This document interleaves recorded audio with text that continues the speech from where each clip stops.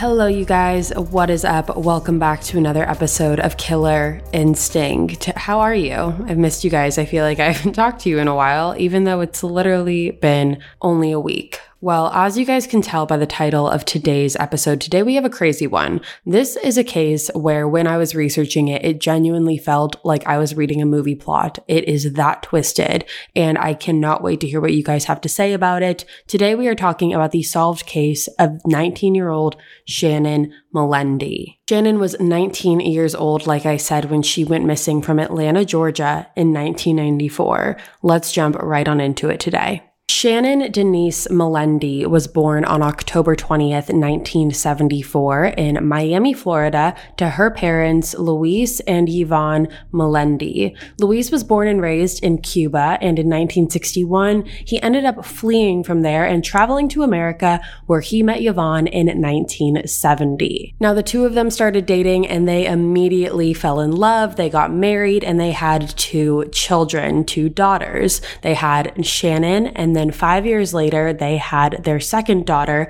named Monique. Luis described Shannon as the type of girl who absolutely loved life and wanted to do anything and everything. She was described as someone who wanted to live life to the fullest. Now, Shannon and her dad were incredibly close. They were like two peas in a pod. It was said that Shannon had Luis wrapped around her finger, and the two of them had an incredibly close and strong, loving relationship. Shannon's also described as witty and funny and someone that just everyone wanted to be around. Yvonne said that she was a very goal-oriented person, and every goal she set, she achieved. Shannon in high school was the president of both her junior and her senior classes at Southwest High School in Florida. Shannon also played soccer and was the captain of the debate team. Now, when Shannon graduated from high school, she ended up moving from Miami, Florida to Atlanta, Georgia, where she attended Emory University. Emory is a private university. It's located in Georgia, and it has a student population of about 7,000 people, so definitely on the smaller scale. And when Shannon attended Emory, she ended up majoring in political science, and she loved her school. She was absolutely in love with Emory. She loved her friends. She loved the environment. She loved the classes that she was taking. She really was enjoying her time there. And to give you an idea of the type of goal-oriented person that Shannon was, Shannon's goal, her career goal, her lifelong goal was to be a part of the Supreme Court. And her family said with the amount of determination and how smart she was, she 100% would have achieved that goal had this not happened to her. Now, while Shannon was attending Emory University, she ended up getting a part-time job. And this part-time job was at a softball field just a couple miles away from the university campus. The softball field was in DeKalb County, and Shannon would go to the softball games, she would go to the softball tournaments, she would keep score. Whatever was needed of her at the softball field is what she would do. And that was no different on March 26th, 1994. Now, Shannon got to the softball field at about 8:40 a.m. for her first game, and she actually ended up working overtime this day due to a scheduling conflict. So she ended up working until about 12:40, so a little past noon. And after her shift ended, Shannon was seen going across the street to the gas station. That way she could pick up a soda before heading back to campus. However, Shannon never made it home that day. It wasn't until the following morning on March 27th that Shannon's roommate Athena realized that something was very wrong. Shannon was a very responsible girl. She was a very organized person. She wasn't the type to just disappear without saying anything. And for her to not be there throughout the time of Saturday morning to Sunday morning was not like her at all, enough so that Athena actually decided to call Shannon's family. So Athena called Shannon's family. She called her home in Miami, and this is when Monique, Shannon's little sister, answered the phone, and she remembers being asked by Athena if anyone had heard from Shannon or spoke to her in the past 24 hours. According to Monique, she said that she could tell that Athena was very frantic and distraught on the other line. She knew that something was very wrong, but Monique did have to tell Athena that that no one had spoken to Shannon within that time frame. Now, at the time of this phone call, both of Shannon's parents were out at work, and it wasn't until they got off of work that day that they were made aware that Shannon was missing. Now, Shannon's family said that the moment that they found out that Shannon was missing, they knew that this was not going to end well. After speaking with Monique, Athena decided the best thing to do would be to go out and actually look for Shannon herself. So her and two of their other friends decided to get in the car and start driving around, and they ended up driving down to the softball field. Now, when they got to the softball field parking lot, they ended up making a wrong turn, which forced them to turn around in a way where they then passed the gas station that Shannon was last seen at, and that is when Athena discovered Shannon's car parked in the gas station parking lot. Shannon drove a black 280 SX Nissan car, and when Shannon's car was found, the keys were still in the ignition and the car was unlocked. Now, something to know about Shannon is that her car was her pride and joy. She absolutely loved her car. Her family said it was almost like a running joke of how good of care Shannon took of her car. She was always very responsible with it, and she never took it for granted. She would absolutely never leave the keys in the ignition and the car unlocked. So because Athena knew all of that, she knew that finding Shannon's car in this condition was a very, very worrisome and troubling sign, so much so that she decided to call 911. Now, when authorities arrived on the scene, they actually didn't find anything that could have suggested that there was any foul play in regards to Shannon's disappearance. Because there was no blood in the car and there was no sign of a struggle and there really wasn't anything that looked out of the ordinary, police decided the best thing to do would be to have Athena drive the car back to Emory. Now, this is bad for multiple reasons.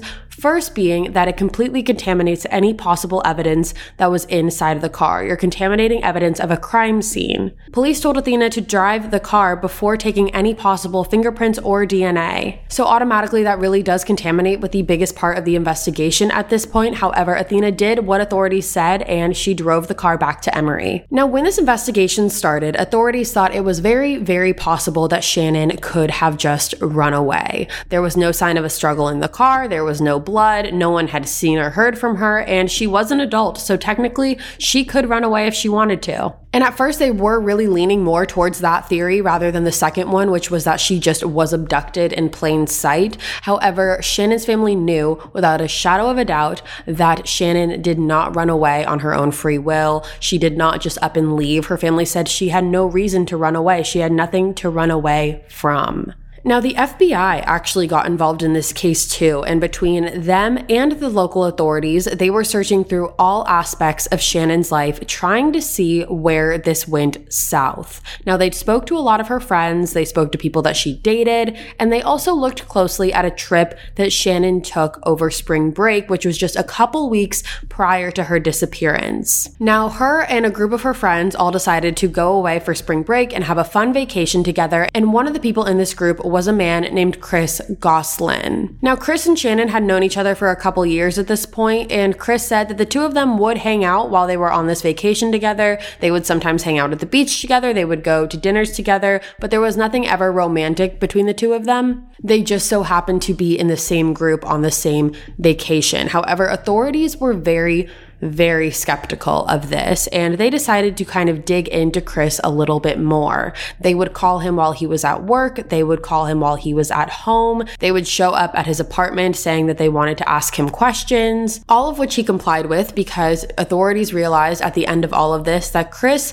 was not involved in Shannon's disappearance. Now, after clearing Chris Goslin from the potential list of people of interest, authorities decided to trace Shannon's steps, and when they did this, first of all, they were still very convinced that Shannon was a runaway. They still weren't fully convinced that she didn't leave on her own free will. However, what they decided to do was they decided to retrace her steps, and when they did that, they traced them back to the softball field. That was the last known place that she was. Now, something to note about March 26th at this softball field was there was actually a softball competition going on. So this wasn't just your average game. This was a whole tournament. So you had a bunch of people who were at this field. So many people that authorities said that they ended up speaking to about 400 to 500 people all that were at this softball field. And when they gave these people their interviews, authorities asked if anything seemed off, if they could remember anything that seemed a little strange or a little off-putting, and they did notice a pattern in multiple people's stories. There were multiple people that said that the umpire of the game was a little strange. They described him as off and not focusing on what he needed to be focusing on, which was the game. And instead of focusing on the game,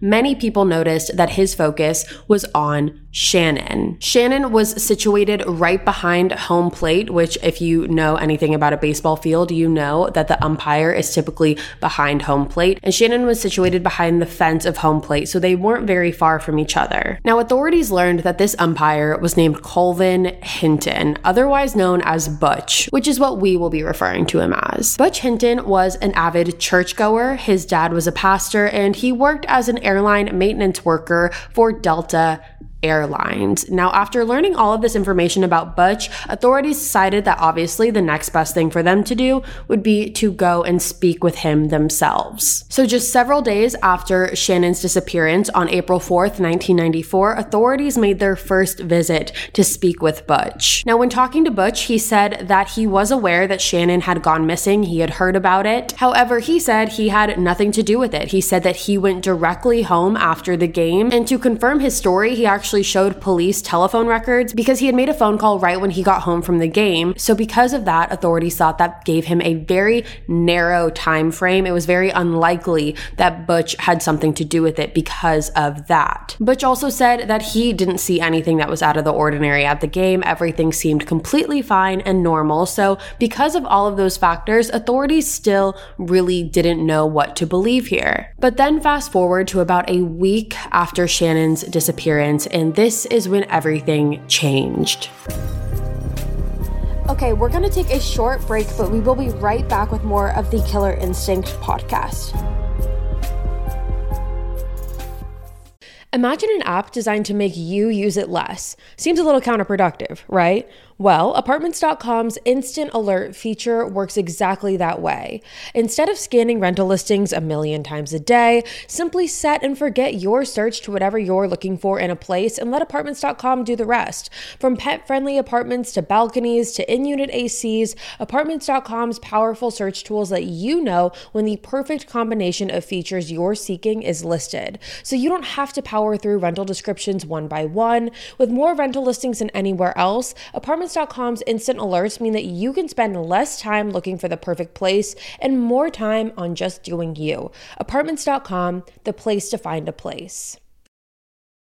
All right, you guys, welcome back. Now, there was actually a phone call that came in to the Emory Counseling Center, and a woman who was working at the front desk had actually answered the phone. Now, when the woman answered the phone, there was a man on the other line of the call, and this man asked the woman if he was aware of the Shannon Melendi case. Now, apparently this woman said that she was not aware of the case, which I'm not sure if she genuinely did not know or if she was just playing along. However, she told the man that she was not aware of the case, and she also asked him to explain why he was calling. And this is when the man told the woman on the other end of the line that he kidnapped Shannon. He said that he quote unquote had Shannon and that she was alive and healthy. And he also said that he would keep her until he was through with her. And when he was through with her, he would release her. He said to prove that he was the one that had Shannon, he was going to leave a piece of Shannon's jewelry at the phone booth that he was at that police could find. That way they would know that he was being serious about this. And then he hung up the phone. Now, what's very interesting about this phone call is that whoever was on the other end of the line did not request anything. They didn't ask for ransom money. They didn't say they wanted the investigation to stop. They didn't request anything. They just simply wanted to state that they had kidnapped Shannon. And they weren't even saying it to say, and this is my identity too, so they could figure out who did it. They were simply just wanting the police to run in circles around this. Now, as you can imagine, this phone call turned this case upside down completely. And when it came to Shannon's family, they said that when this phone call happened, there was a sense of relief, surprisingly. And the relief came from the fact that they knew that at this point, police could not not say that it was a possibility that Shannon ran away. They knew at this point that authorities would have to believe that she was abducted. So after this phone call, the FBI traced the call back to a telephone booth, and when they arrived at the telephone booth, they found a tiny cloth bag, and inside of this cloth bag was a ring that did in fact belong to Shannon. It was a turquoise ring. It was one that she wore all the time. I believe it was given to her by her godmother, and apparently she wore it every single day, and her family was able to quickly confirm that that was Shannon's. Now, along with relief, what this phone call also brought to Shannon's family was a sense of hope, because they thought with the way that the caller was describing the situation, it was a good possibility that Shannon might possibly still be alive. The person on the other end of the line said she was alive, said she was healthy, and at this point, Shannon's family was just waiting for another phone call. They thought it was very possible that whoever did this was going to call back and request ransom money. However, that second phone call never came. And while authorities were trying to deal with the phone call situation, they didn't want to put a pause on the rest of their investigation. So they actually got a warrant to search through Butch Hinton's house. Police searched all throughout the home, and they also brought in cadaver dogs. However, they did not find any sign that Shannon was ever there. Now, even though there was no sign that Shannon was ever at Butch's house, there was a very big red flag that came up to authorities. When authorities dug up behind Butch's house,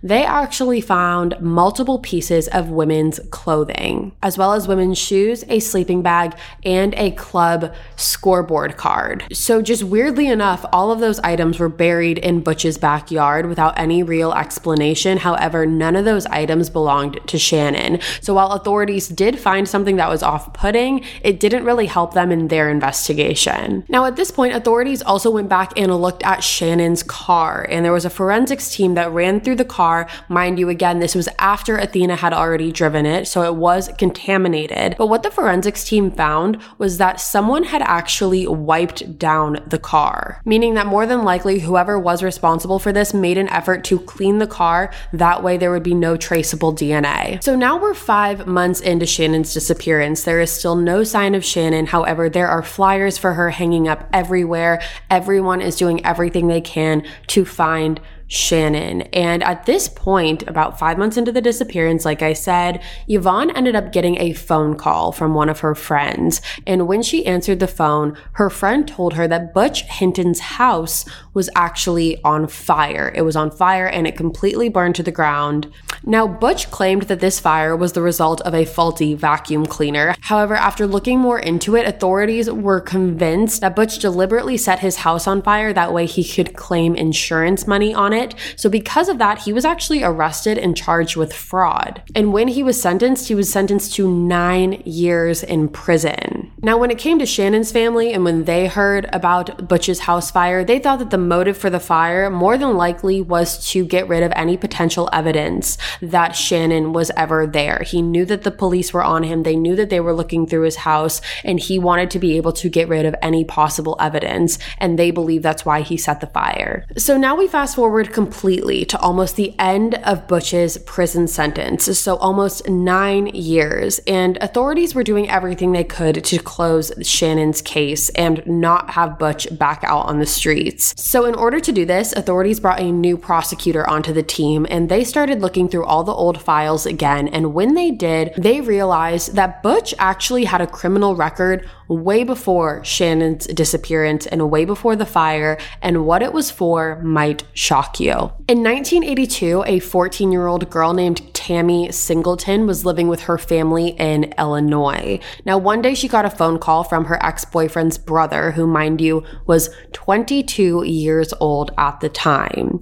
He asked Tammy to meet up with him, which she agreed to do, saying that the only reason she agreed to this is because she believed her ex-boyfriend was going to be there. However, Tammy was very surprised when the older brother showed up and her ex-boyfriend was not in the car with him. Tammy ended up getting in the car with him, and that's when the brother told her that he had a gift to give her from her ex-boyfriend. He ended up pulling out a ring and placed it on her finger, and then things turned very weird very fast, because afterwards, the brother basically asked Tammy to put her hands together, and that is when he tied her hands behind her back, and he whipped out a knife and put it to her neck. He said to Tammy that if she didn't cooperate with what he said, he was going to use the knife on her. Now, as you've probably been able to guess, the brother of Tammy's ex-boyfriend is Butch Hinton.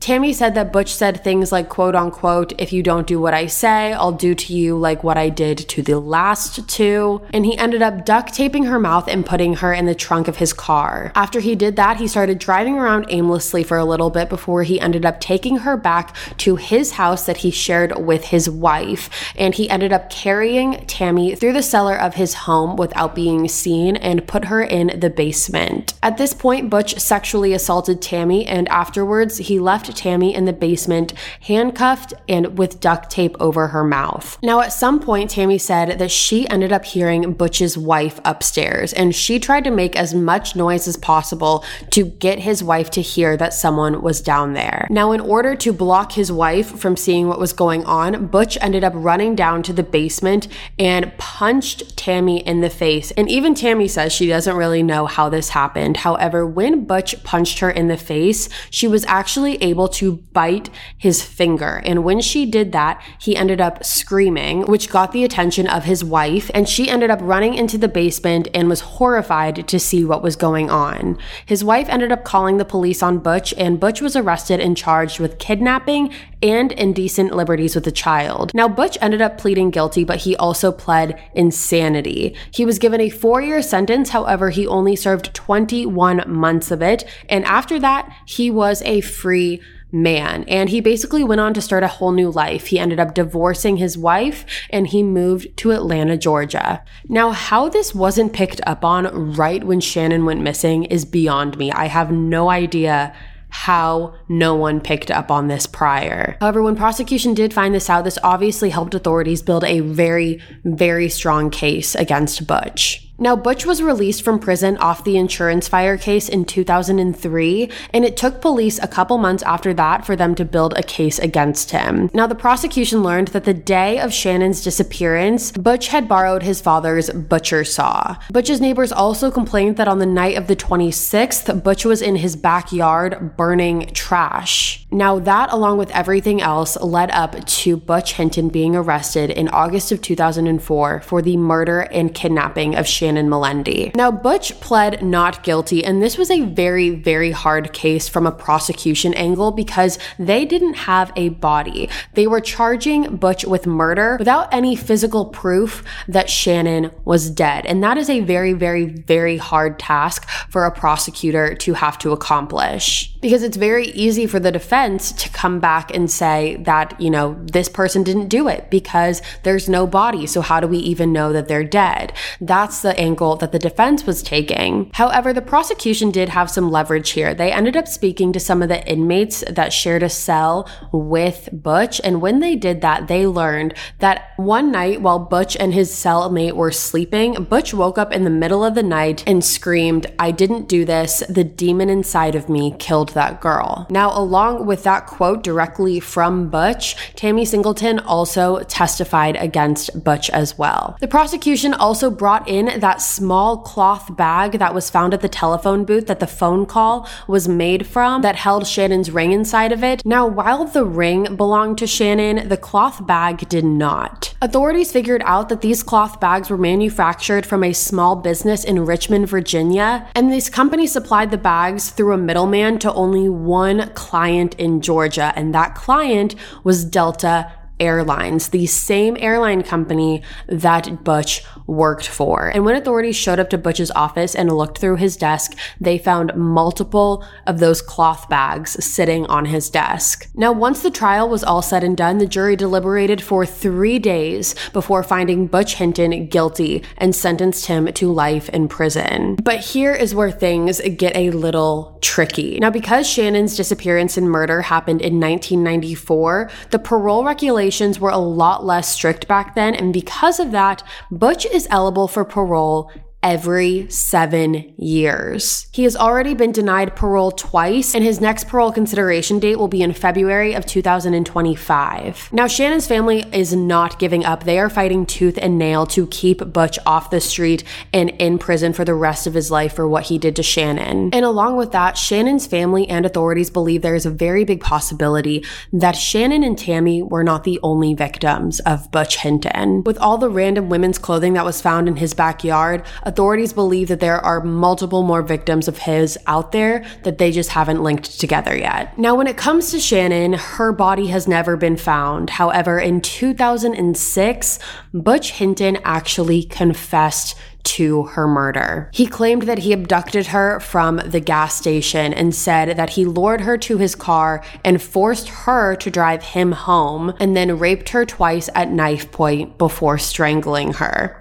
Butch said that she didn't put up a fight at all because he told her that he would let her go, and Shannon believed him. However, he ended up strangling her to death on the early morning hours of March 27th, 1994. Now, Butch said he ended up strangling her with a tie while Shannon was already asleep, and that everything happened very quickly. Now, what this confession also means is that when Butch called the Emory Counseling Center saying that he had Shannon and that he was gonna let her go, that was all a lie. Shannon was already dead at that point. He was simply just taunting the police because he wanted to get some sort of rise and reaction out of them. Butch is currently incarcerated at the Hayes State Prison in Underwood Drive, and I think this case is super important because Butch needs to stay in prison for the rest of his life. For everyone's safety, this man does not need to be out on the streets. The fact that that is even up for negotiation is beyond me, but since we're already there, I think it should be very clear that Butch